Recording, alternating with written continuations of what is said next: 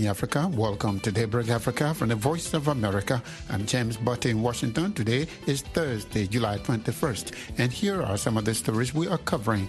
A new report says African countries are partly to blame for food insecurity. Our food markets are experiencing a shock from outside the continent. If we had done better and had unlocked the full potential of the agricultural sector, we wouldn't be experiencing what we are experiencing today. Kenyan President Kenyatta moved to lower the price of maize flour. The East African community says member countries are not complying with a protocol to end trade barriers and boost growth. The Chinese embassy in Zimbabwe is accused of bullying the media. Protest in Nigeria as the ruling party unveils Muslim candidates for the country's top leadership. A medical doctor embarks on a walking campaign to ban alcohol use in Zambia. In Zambia, almost everyone takes alcohol, including children. It is really a disease now, it's a cancer, and it has affected us so much. So we are really headed for doom if we don't change. And the World Health Organization says millions of refugees and migrants lack access to health care. Those stories and more are coming up on Daybreak Africa.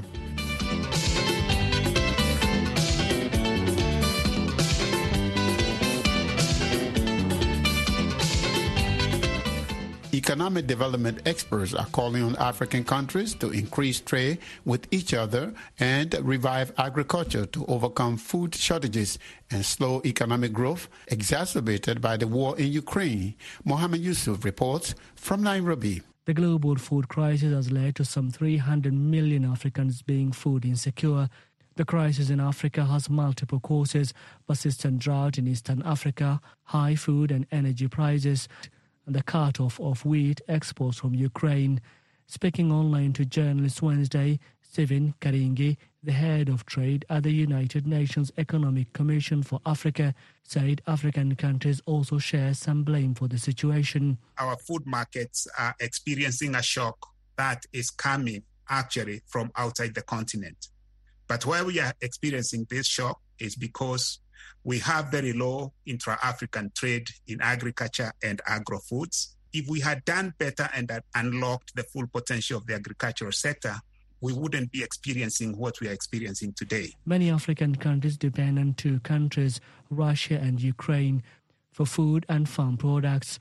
As the war continues and Russia continues to block Ukraine's Black Sea ports, experts are urging African countries to work together to overcome the crisis. Karingi says the country needs to start implementing the African Continental Free Trade Area, which economists say has the potential to bring some 30 million people out of poverty. The AFCFTA is actually offering also an opportunity to trade in value-added goods of those agro-commodities. So it becomes easier for you to trade in wheat flour or maize flour or sorghum flour that is made from one country to another, because again, you have the same standards and the rules of origin are agreed. Oliver Chinganya, the head of the African Center for Statistics at the UN Economic Commission, says Africa is financially vulnerable to the global crisis. The Commission says as of May of this year, 23 African countries had failed to address the food crisis because they were at high risk of debt distress or were in debt distress. The Commission is calling for financial institutions to give those countries greater debt service relief. Mohammed Yusuf for VOA News, Nairobi.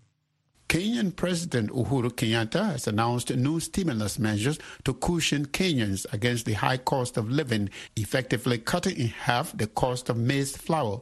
The price of flour, which is used to make the staple food ugali, increased to a record high a few months ago, pushing to extreme hunger many Kenyans living below the poverty line. As Atieno Odiambo reports from Nairobi, Kenyatta questioned what he calls an unusual relationship between elections and the increase in price of maize flour. While addressing the nation from State House on Wednesday, President Kenyatta said the move is meant to lower the cost of living for vulnerable households. Kenyatta spoke after negotiating a deal with millers, resulting in the lowering of the cost of 2 kg packet of maize flour from current $1.6 to $0.8 countrywide. The move came as a relief for many Kenyans who can barely afford 2 meals a day due to the high cost. I note with regret and sadness the impact that it has had for a 2 kg pack of maize meal to remain out of the reach of many. And as a consequence of this continued escalation in food prices, today we announce a fiscal measure focused on food subsidy as our 5th stimulus program, covering the supply and distribution of our nation's staple food, which is maize meal, across our country. With the campaign period at its peak, the escalation of the cost of living has dominated campaign rallies, with Deputy President William Ruto accusing his boss and the entire administration of failing to take action. However, President Kenyatta, whose tenure ends in 3 weeks, questioned the increase of unga or maize flour prices just months before the polls. He cited the 2013, 2017 and 2022 general polls, where the prices of maize flour immensely increased a few months before election day. Kenyatta suggests that the political class and millers manipulated the price to tarnish his image among voters. Indeed, every election in our country has attracted an unga crisis. And in fact, at times it seems to be engineered. In July of 2012, months before the March 2013 election, the price of a packet of a 2-kilogram package of unga shot up from 70 shillings to 130 shillings. Again, in May of 2017, 3 months to the August 2017 election, the price of unga shot up to an unprecedented 189 shillings. This is the highest price experienced between independence and 2017. Deputy President Ruto's presidential running mate, Rigathi Gachagua, however, claims that the government is only trying to reduce prices so as to lure Kenyans into voting for Raila Odinga's Azimio la Umoja or Resolution for Unity Coalition, which is affiliated with the president. A packet of unga is 250 shillings. Government is running around because of this election now, trying to subsidize for 4 weeks just after the elections. But they are not telling the people of Kenya how they'll buy food after the elections. This is being done to entice them to vote for Azimio. If government had done the right thing and supplemented farmers with inputs and fertilizer, they would have increased their production. President Kenyatta attributes the maize shortage to poor rainfall, global inflation, and the food crisis arising from the ongoing war in Ukraine. Atieno Odhiambo, VOA Daybreak Africa, in Nairobi, Kenya. It's been 11 years since the East African Community agreed on a protocol that encourages the free movement of goods and people. But government officials ahead of a Heads of State summit say that many member states are not implementing the agreement. Moses Javier Rimana reports from Arusha, Tanzania. It has been about 11 years since the East African Community member states signed the Common Market Protocol that promised to increase trade among the nations. In response, many countries removed the visa charges for the East African citizens. However, not all member states have complied. Betty Maina is the chair of the East African Community's Council of Ministers. While significant efforts have been made to implement the Common Market Protocol, laws and regulations of the EAC partner states continue to present barriers to increase cross-border trade and investment in the region. The partner states have deviated from their commitments through applications of tariff equivalent measures, resulting to an increase in non-tariff barriers by 85 since 2016. The East African Community Heads of State Summit is expected to take place on Friday in Arusha, Tanzania. Regional leaders are expected to evaluate challenges and the roadmap towards fully implementing the Common Market Protocol, which is the second pillar of the East African Community. Rebecca Kadaga is Uganda's Minister for East African Affairs. Unfortunately, we are still thinking as sovereign states and planning as sovereign states. Consequently, there are still protectionist measures in the business, in the industries, even in education. Countries have still not fully embraced the need to remove those barriers and open up to one another. Like we agreed with common tourism visa. It's only Rwanda, Kenya, and Uganda which are operating this. The others are not, and it's many years now. The East African Common Market Protocol guarantees the free movement of persons, workers, goods, services, and capital. According to the community, intra-regional trade grew to $5.9 billion from $3.7 billion in 2020. Still, other figures show that business between East African Community member states still only represents about 15% of the regional trade. Peter Matuki is the Secretary General of the East African Community. The community is growing. This is a market, 300 million people. Our community actually now with a geographical space of almost 4.9 million square kilometers. And yet we are still struggling with the prices of our goods, with the basics, with food, and our dependency on what is coming from the global scene. Economists welcome the removal of trade barriers, but note that the success of the protocol depends on one thing that is sometimes lacking: the political will. Moses Havyarimana, VOA Africa, Arusha, Tanzania.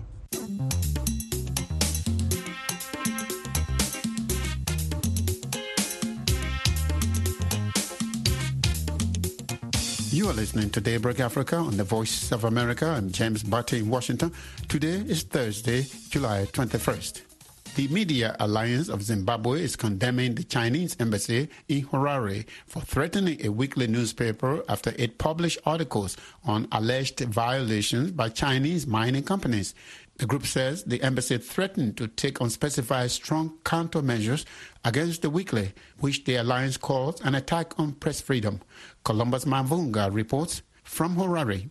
In an interview, Nigel Nyamutumbu, head of the Media Alliance of Zimbabwe, said the media watchdog is concerned about threats made against the Standard newspaper by the Chinese embassy in Harare. Firstly, the Chinese embassy did not specify what counter actions they would take against the newspaper in question. And it's something of a concern, particularly coming from a global powerhouse in the mode of China. And this, in our view, would then also, such unspecified threats would amount, in our view, to an attack on press freedoms. Officials at the Chinese embassy on Wednesday said they would not comment on the statement by the Media Alliance of Zimbabwe.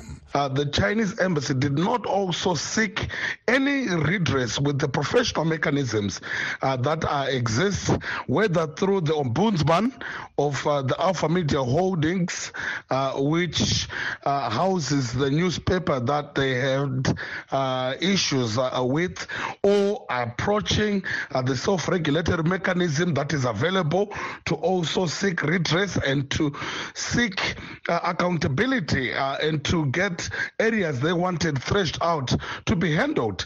And also they could have used the Zimbabwe Media Commission and even the diplomatic channels such that the issue could have been handled amicably outside of issuing statements that have a chilling effect on press freedom. Zimbabwean officials could not be reached Wednesday for comments. In an interview, former Harare Mayor Muchadei Ashton Masunda, a member of the Alpha Media Holdings editorial advisory board, said journalists at his table would not relent despite the threats by the Chinese embassy. The allegation that really stung me into action was the allegation by the Chinese embassy that the Alpha Media Holdings journalists were paid by foreign-linked non-governmental organizations as well as a foreign embassy. Alpha Media Holdings is an independent media house which is free from any political ties. Now, it is anathema for any Alpha Media Holdings journalist to receive any payment outside the remuneration which he or she receives from the company. Masunda added that his organization would continue to report accurately and fairly in Zimbabwe. Columbus Mavunga for VOA News, Harare. In Abuja Wednesday, hundreds of protesters came out against the unveiling of a Muslim vice presidential candidate by Nigeria's ruling All Progressives Congress Party. The APC has already selected a Muslim, Bola Ahmed Tinubu, as its choice for president at next year's polls. The protesters say the party choice of candidates does not reflect Nigeria's religious population, which is almost equally divided between Christians and Muslims.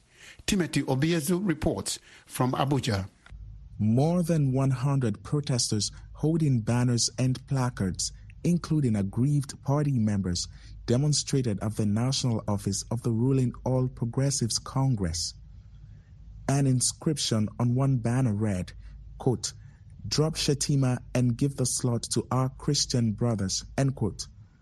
The protest was to kick against the party's choice of Muslim candidates for president and vice president ahead of next year's polls.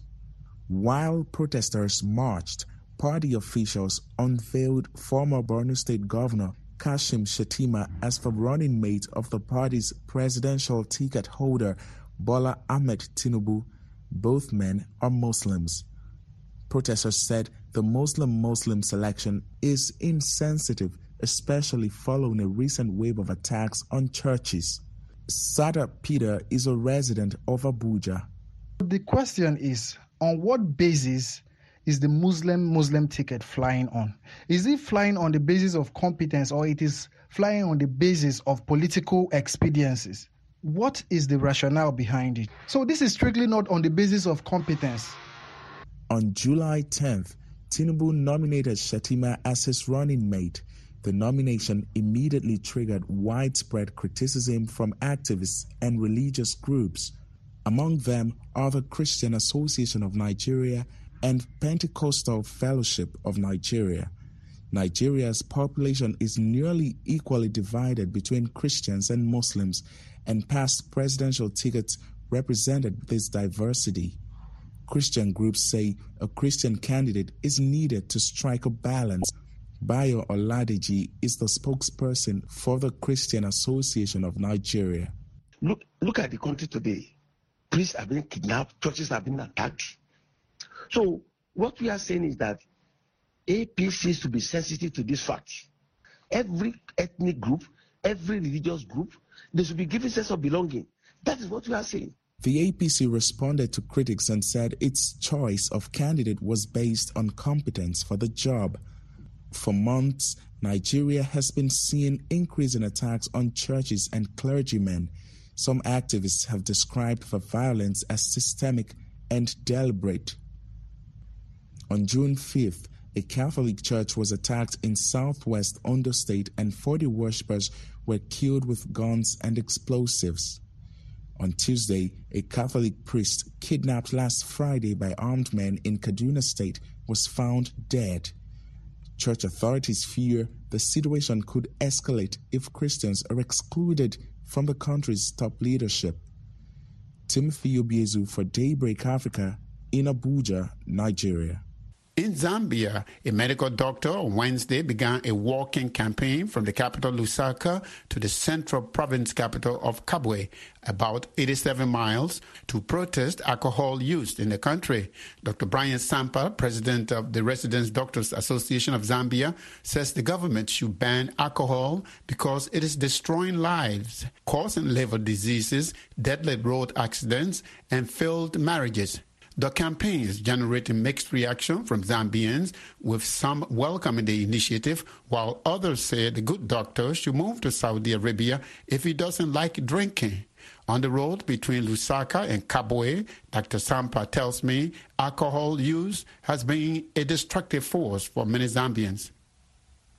I'm a practicing doctor who has been seeing patients for some time now. And even during the time that I was in med school, one thing that I realized was that alcohol was linked to most of the communicable and non-communicable diseases in some way. In fact, statistics show that alcohol is the leading killer in the world.